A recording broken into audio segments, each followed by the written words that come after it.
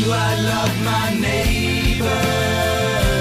Do you love them? Can I feel his pain and his need? They really need you. Welcome to Freedom to Choose, brought to you by Just As I Am Ministries, giving hope to people caught in the devastation of addiction.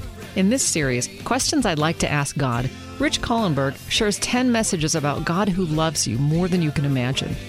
A God that wants you to understand Him, and yes, a God that welcomes your difficult questions about Himself and the way He runs His universe. Rich found freedom 18 years ago from his out-of-control life of drug addiction and alcoholism when God found him. Break free from the chains that may bind you or your loved ones. Now here's Rich on Freedom to Choose. What is freedom? That's a good question, isn't it? Is freedom just something that we just get to do whatever we want? Is that true freedom? Anarchy, is that freedom? What would happen if we had no traffic laws? Would that be true freedom? It would be chaos, wouldn't it? So what is freedom then? Makes you think, doesn't it? It makes you think. That's our question for tonight. I'd like to start in the book of John. Jesus had got word that his friend Lazarus was sick, but he didn't go right there. And everybody kind of knew that if he'd went right there, he could have made Lazarus well. Are you familiar with the story? He could have made Lazarus well. But instead he delayed. He delayed. And we'll pick up the story here. And Jesus is now discussing this with his disciples. Jesus knows that Lazarus is now dead. It's been 4 days, okay? And Jesus knows Lazarus is dead. And so he's with his disciples and he's discussing it with them. And he says this in John 11:11. After saying these things, he said to them, "Our friend Lazarus has" what? "Fallen asleep, but I go to awaken him." Okay? The disciples said to him, "Lord, if he's fallen asleep, he will recover." If you're really sick and you can't sleep, but all of a sudden you finally break the fever and you're out like a light, and then you get well, right? So they say, okay, if he's sleeping, he's going to get well. He's broken his fever. Jesus says, no. He says, now Jesus has spoken of his death, but they thought that he meant taking a rest in sleep. Then Jesus told them plainly, Lazarus has died. Or the King James Version says, Lazarus is dead. Okay, very plainly. Have you ever known anyone who has been so chained to their addiction, whatever that addiction may be, that they've been given up for dead? Given up for dead. They're a lost cause. Written off. Even mourned for. Anybody ever known anybody like that? You've maybe prayed for them and prayed for them and prayed for them and nothing has happened. And finally, what do? Do we just give up on them? What do we do? Let's take this story a little farther. Now, when Mary came to Jesus, where Jesus was, and saw him, she fell at his feet, saying to him, Lord, if you had been there, Lord, if you had only answered my prayers, if you would have been there, everything would have been all right. Did Jesus know what was going on? Was he in complete control of the situation? When we're praying for someone, does Jesus know what's going on? Is he in complete control of the situation? She says, if you would have been there, my brother would not have died. Sometimes we want Jesus to do what we want him to do, when we want him to do it, how we want to do it, all the way down. We give him a grocery list, don't we? Does Jesus know what he's doing? He does. Does he answer prayers? Yes, he does. When Jesus saw her, now I want you to, because this is stated many times, I want you to think about how much Jesus must have loved Lazarus and loved these people, and how much it hurt him when Lazarus died. Notice, when Jesus saw her weeping, and the Jews who had come with her also weeping, he was what? Deeply moved in his spirit, and greatly troubled. What do you suppose it would take to take the Son of God and deeply move him and deeply trouble him? He sees death of a friend, and he's deeply moved. And he said, "Where have you laid him?" They said, "Lord, come and see." Jesus wept. Deeply moved, deeply troubled. Now he's wept. So the Jews said, "See how he loved him?" Now these are people that did not like Jesus. See how he loved him? But some of them said, "Could not he," now here is the question, "could not he who opened the eyes of the blind man also have kept this man from dying? Jesus, you answered my prayers over here. Why can't you fix this problem?" Do we compare problems sometimes? Jesus healed this person, but he didn't heal this person. Must have been God's will. I don't know. Let's go on. Then Jesus, what? Deeply moved again, came to the tomb. It was a cave, and a stone lay against it. Jesus said, "Take away the stone. Remove the obstacle." Martha, the sister of the dead man, said, "Lord, by this time there will be an odor, for he has been dead 4 days." Is he dead? He is dead, right?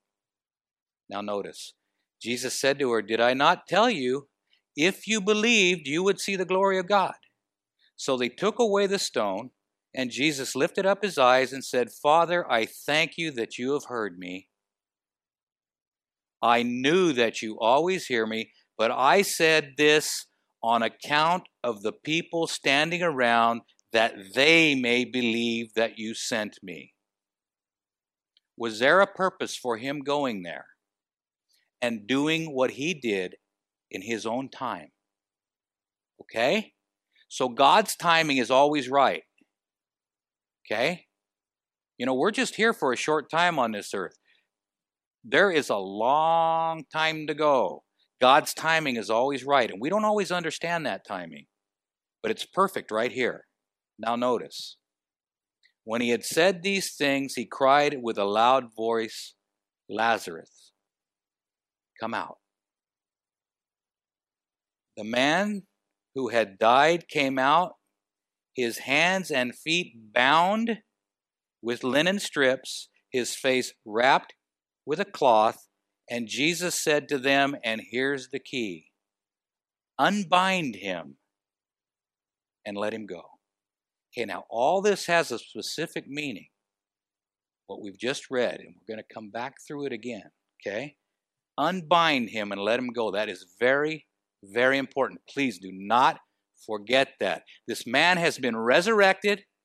He's come out of a tomb, and he is now being unbound by his friends, right? Who ordered him to unbind them? Jesus, right? Don't forget that, okay? Now, let's do a little bit of review. Last night we talked about King David and the terrible thing that he did, and how God actually asked him to write in the Bible after he'd done the terrible things that he did. Everybody remember that?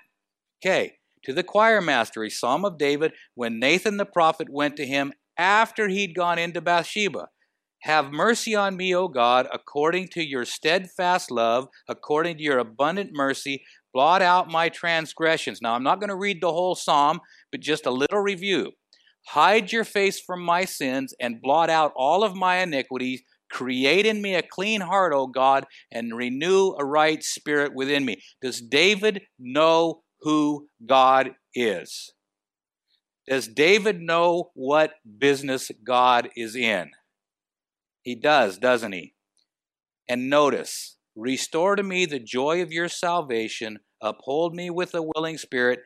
And then David says, "Then I will teach transgressors your way, and sinners will return to you. I find it so interesting that God can take a man that has done this horrible thing, turn it around, ask him to write a book in the Bible, and not only that, but allow David now to lead people to God. Okay? Now, God is in the business of making bad situations good. We've just seen it twice, have we not? He just took a terrible, terrible situation with Lazarus, who was dead, and raised him. Wouldn't you like to have been a fly on the wall with Lazarus in the room after he'd been raised from the dead? Huh? What was that like coming out of the tomb? Wow. Yeah, God's in that business. So, what we want to establish is God is in the business of restoration. God is in the business of creation. God is in that good business. The devil is in the business of destruction. He does not only destroys you and me, he destroys everything that's good that God writes or puts down. He destroys and twists. And we want to establish that as we go through. And as we do that, we will continue to answer questions about God. World-famous brain surgeon Dr. Wilder Penfield describes some of his experiences doing what? Probing the exposed brain of conscious patients. Does anybody want to volunteer for that? Let them take the top of the coconut off and stick a little bit of electricity. Nobody wants to volunteer for that? While probing the brain, the subject begins to relive an earlier period of time in the greatest detail. Okay, what he was doing research for epilepsy, and he's probing around in the brain, 2 volts of electricity, and he probes in and he finds, now remember I said we were going to use science. It's okay, we're going to use science now, okay? And he's probing around, and it's interesting what they come up with.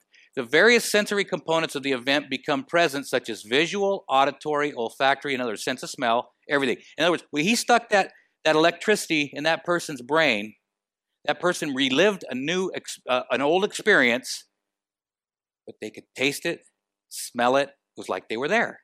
Okay? Do you find this interesting? Nobody wants to volunteer for this experiment, though, huh? Okay. All right. The neurological sequence is run off in real-time sequence as the action goes forwards but never backwards. Okay? He described it similar to a one-way street forward from any point at which the stimulation makes an entrance into it. Penfield compared the action to a what? A movie film.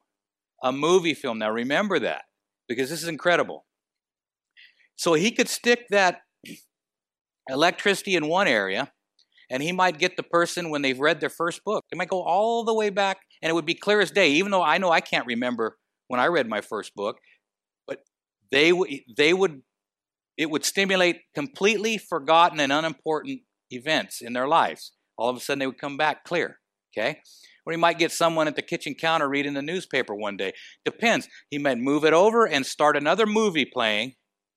Kind of would be fun, don't you think? No? Nobody wants to do it still. It's the part about the top of yeah, that's not good. But it would be kind of fun to be able to relive in Technicolor your whole life. I don't know, maybe not. I got a lot of bad stuff up there. The experience continues until the stimulus is withdrawn. Okay? Since the most unimportant and completely forgotten periods of time may appear in the sampling, it seems reasonable to suppose that the brain's record is complete, and that it really does include all periods of each individual's waking conscious life. Isn't that interesting?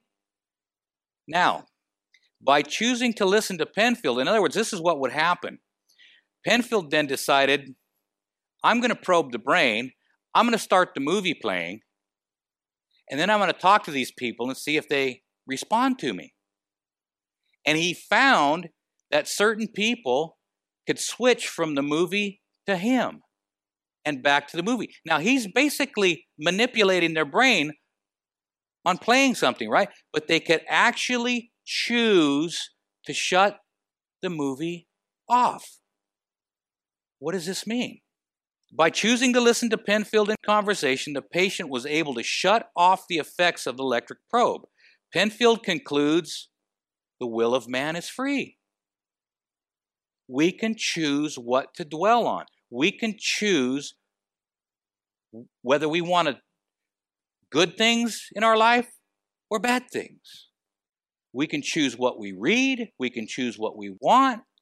We have the freedom to choose. And Penfield has proven this scientifically. There's a lot of people that don't want us to be responsible for our own behavior, so they simply say we don't have the freedom to choose. It's all mapped out for us. And if we don't have the freedom to choose, then we're not held responsible for our actions. Simple equation, isn't it? But it's not true. I can remember back a couple years ago, I was in West Sacramento, and I was driving down a road that was very, very eerily familiar to me.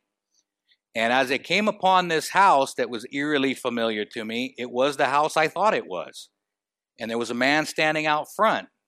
And I thought, I'd better get out of here.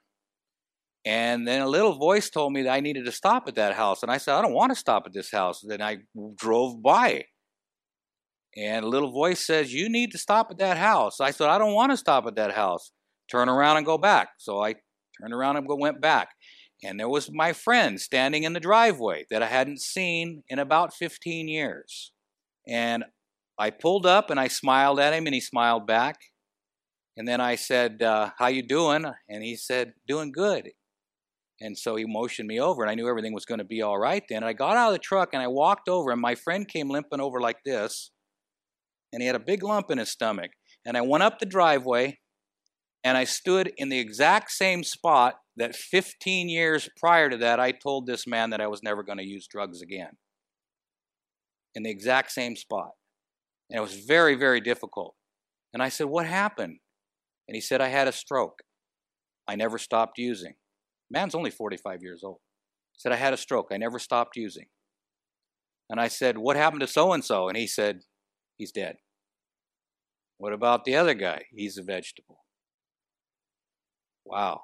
So this place that I had walked away from, the drugs, the alcohol, and all that stuff, I hadn't really thought about in a long time. But as I stood there in the driveway and I started looking around, started jogging memories, and those movies started playing. You ever have movies play? Those movies started playing. And I started telling myself lies. I started adding lies to the movies. You ever add lies to your movies? Huh? Let me show you what I'm talking about. I started looking in the backyard where we used to make the methamphetamine. I said, man, we used to have some good times. Really? That was it. Wow. And you start looking around. And I started romancing this. And I said, you know what? Those good old days, I got my arm around this guy. Good old days, they weren't too bad, really. Yeah, no. The good old days are not that good. That is reality. That is reality right there. But somehow, we can play movies of the bad things that we've done, and we can justify our behavior. In fact, we can put the stamp of approval on our behavior. In fact, we can even say it was really fun. That is reality. There's nothing dignified about crawling out from underneath a car at 2 a.m, is there? God did not design human beings to do that. What a far leap we have come from the Garden of Eden, where God created creatures to hold their heads high and to be dignified and to be masters of their own decisions, of their own will, if you will. We've come such a long way. Remember, the question for tonight is, what is freedom? And remember, in the Supermax prison, it's described as living in a tomb, remember? And remember, we saw Lazarus come brought forth out of the tomb, right? And they undid his grave clothes. Remember that now. Do you wish that you could erase your past like I could wish that I could erase my past? Huh? Anybody? Is anybody in? Okay, we've got some people in that boat. We can't, folks, it's history. It's history, we can't erase it. But God can erase the guilt and the shame. That's what he can do. That's his job. Remember King David? God said, I'll erase it so squeaky clean that you can write another book in the Bible for me. That's impressive. That the God that we serve is not going to hold all the garbage, all the stuff that you've pulled against you. He will not do that. That's not his job. He won't hold that against you. He will treat you like you don't deserve for some reason. He will do that. He treated David like he didn't deserve for some reason. But that's what God does. That's who he is. My life was a speedboat going through a 5-mile-an-hour zone, leaving a wake of destruction everywhere I went. I don't know how many people I hurt. I don't know how far-reaching that destruction was. It wasn't until, have you ever seen one of these guys on the freeway? What's he trying to do? Somebody say kill himself? Yeah. Because now, I was on Highway 50. I saw a policeman behind one of these guys. Of course, what's the policeman going to do? He's going to pull him over. So the policeman is not there to get him in trouble. The guy's already in trouble. Are you with me? See, God is not here to get, and I've always been looking over my shoulder thinking that God's going to get me in trouble. He's not here to get us in trouble. We're already in trouble. God is here to pull us over and get us calmed down long enough so we don't kill ourselves. Are you with me? But we get this picture, and somehow, I don't know how it's been painted, that God is just up there just waiting to nail us. You know? The policeman is not the enemy here. The policeman is trying to save this guy's life, and everybody else is on the freeway from a 10-car pileup. God's trying to keep you from piling your life up. Remember, the question for tonight is, what is freedom? What is freedom? Now, in my past, I trusted my childhood to sports, music, and academics. I had very low self-esteem. I graduated right over here in Lincoln High School, class valedictorian, senior class president, all the stripes on the sweater, head drummer in marching band, stage band, concert band. You know, I just wanted everybody to like me. I had low self-esteem. So if I just did everything I could to make you like me, be the best at everything. But the problem is that runs out. That runs out. And by the time I had graduated, I even had a 40-hour-a-week job, believe it or not, during high school too. And I owned 2 cars and, you know, just obsessed with trying to do everything. And I was wore out by the time I graduated. It got me nowhere. I go, I'm going to go to college and do it all over again? You're nuts. And so I didn't. I went to work right across the alley at the Chevrolet dealership. And I worked there for a while. But the thing was, I picked up some real bad habits when I did that. And I began to drink and smoke real early on in life. I was about 17 and a half when I started doing this. And one thing led to another and led to another. I ended up losing that job because I was drinking on the job. So I had problems real early, real addictive behavior. And so I started my own company, concrete company, and I got in construction. You get introduced to drugs really quick. And of course, they had those little things called crosstops, amphetamines. I did those. And the next thing you know, I was on cocaine. Make a long story short, I went through 25 years, 24 and a half years of serious drug abuse. It ended up, at the end of my addiction, I was living in a 1-room shack with a dirt floor with the chemicals to cook the methamphetamine buried under my sleeping bag, downtown Sacramento. I had a little Coors beer keg with the front cut out of it and a sewer pipe running out the window. That's how I kept myself warm. I built fires in that little beer keg.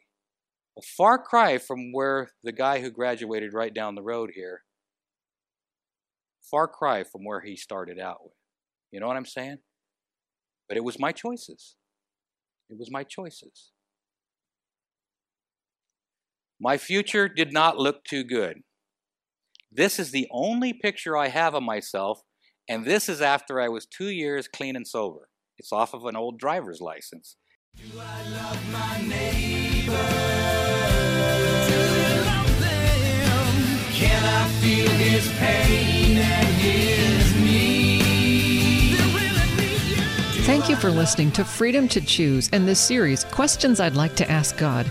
If you or someone you know is living in addiction captivity and having trouble finding God, Rich and Susan Cullenberg are living testimonials that God does work miracles. They've created a 7-step, biblically based handbook and a recovery workbook to move those you love toward freedom. If you'd like to order the Addiction Recovery Workbook for yourself or someone you know, just give them a call and they'll send it to you. 916-645-1297 or go to JustAsIamMinistries.com. As a nonprofit, they're supported by people like you. 916-645-1297 or JustAsIamMinistries.com. Thank you for listening, and remember, you can do all things through Christ who strengthens you.